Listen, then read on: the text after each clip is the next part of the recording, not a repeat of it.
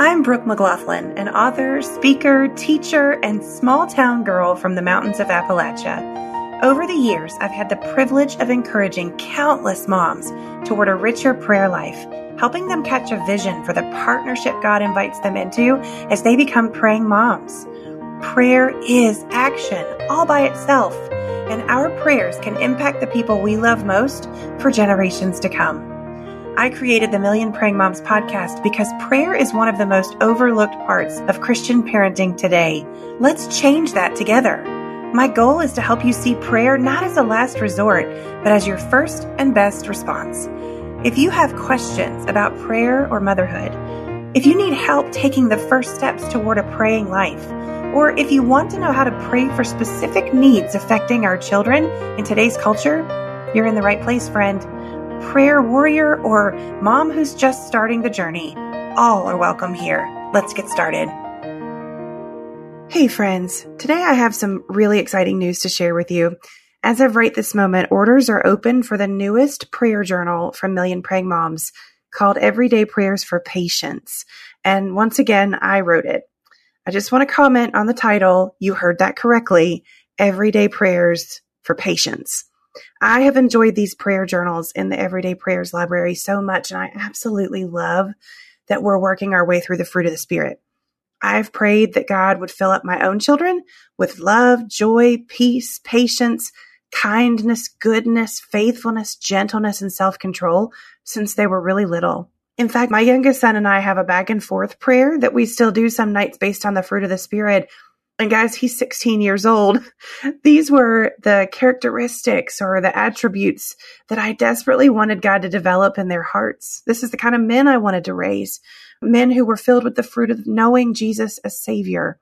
We've been doing this in my home for a really long time, but it occurred to me during one of the last presidential campaigns, of all things, that even the most devoted Christians I know and love have trouble at times displaying the fruit of the Spirit.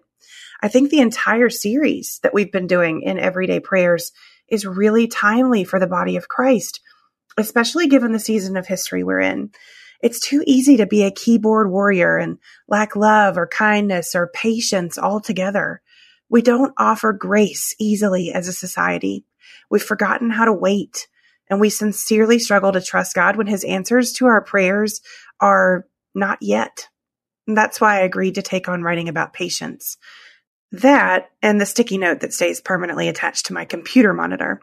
It says, give them the grace to grow out of this. I see it every morning and I glance at it off and on throughout my workday. Like I'm looking at it right now. It was meant to be a reminder about giving my children grace as they mature and grow, but I have found that it applies to every single relationship I've ever had. My marriage, my family, my ministry, school, community, everything. We are all growing, and God is at work in our lives every moment of every day. The problem with this is that sometimes people don't grow as fast as we want them to, and God doesn't always act when we think He should. In my work at Million Praying Moms over the years, I've had the opportunity to run a lot of online gathering spots for large groups of women who are in the very beginning complete strangers. The majority of these women are believers. They know the Lord, but they come from all different walks of life and even different Christian denominations. They've all been walking with the Lord for different lengths of time. And so they're bringing lots of differences into these groups, even though they all love Jesus. You know what this means? There are women in the groups who are very mature in their faith. They've been through the mountains and the valleys with Christ, and they have hard-earned trust and deep knowledge about His character. But there are also women in the groups who were brand new to their faith. Their relationship with Jesus is fresh and it's sweet, but they don't know the scriptures very well yet, and they haven't been walking with the Lord long enough to be saturated in His word. They haven't yet had the opportunity and privilege of having their eyes opened by the Lord, and it shows in what they say and how they respond in the group. And in the beginning, this was a problem. The seasoned believers were hard on the new Christians, and the latter just couldn't relate to the former. And when I realized this, I started to change things. I began every group that I organized online with these words. Please remember that as Christians, we all mature at different rates. There will be Christians in this group who are behind you on the journey and Christians in front of you. Give grace. Somehow this simple reminder was all that I needed to get a more peaceful gathering going. I've even seen mature believers take newer Christians under their wing and help them grow in their faith instead of berating them for taking too long to grow into it. The word patience means the capacity to accept or tolerate delay, trouble, or suffering without getting angry or upset. And that, in my opinion, sounds a whole lot like my life as a parent. How many times a day is my patience tested by someone else or another situation? 50 times? 100 times? Probably more. During the last school year, my son needed me to bring some medicine to him at school. He had broken his finger playing basketball, and the pain medicine that we gave him at home that morning had not lasted through the entire day. Because of the school rules, though, I had to halt my workday, drive to the school with a new bottle of medicine, and fill out some paperwork before he could have it. It just was a long time away from the things I needed to get done that day. So the first few minutes of the drive, I grumbled and complained, to be honest with you. But very quickly, the Holy Spirit stopped me and reminded me that I get to do this for my kids. Emphasis get. My husband and I have intentionally crafted a life that allows me to stop what I'm doing and take care of my kids. It's a privilege. It's what I wanted. And there is going to be a day when they won't need me in the same way. And that, for me, puts patience in parenting in an entirely different perspective. There's this old joke that says, don't ask God for patience. He'll answer by testing yours. To some degree, it's true. I'm not saying that God is sitting around in heaven just waiting to test our resolve, but parenting and the Christian life itself is fundamentally built on trusting something we can't always see. A master plan that reveals itself little by little and often takes turns we can't predict. I'll be honest, just writing this prayer journal makes me a little bit nervous about what God is going to teach my own family about patience. We haven't arrived. My family is a work in progress, I promise, just like yours. One day last school year over breakfast before school, I was talking to my two sons about Psalm 16:11. The first part of that verse says, you, meaning God, reveal the path of life to me. At the time that we were talking about this verse, both of my sons had recently experienced some kind of big disappointment in their lives. Something happened that they had hoped wouldn't, or didn't happen that they hoped would. And I started the conversation by asking them, how often do we allow outside circumstances to control how we feel? And after thinking about it for a minute, they both agreed that this is true most of the time. Then I read them Psalm 16:11 and asked if they believed that God's plans for them were good and that he would do as he promised, making those plans or the paths for their lives known to them. It was a good reminder that even when things don't make sense, even when they're delayed or they come with trouble we didn't expect or maybe suffering that's really painful, God's plans are still good, and we can have faith that he'll show us which way to go at just the right time. Even if we choose to take a wrong turn, God, like my GPS, will recalculate the path and still get us where we need to go, where it brings him the most glory, because he uses everything, even our disobedience, to get us where we need to go.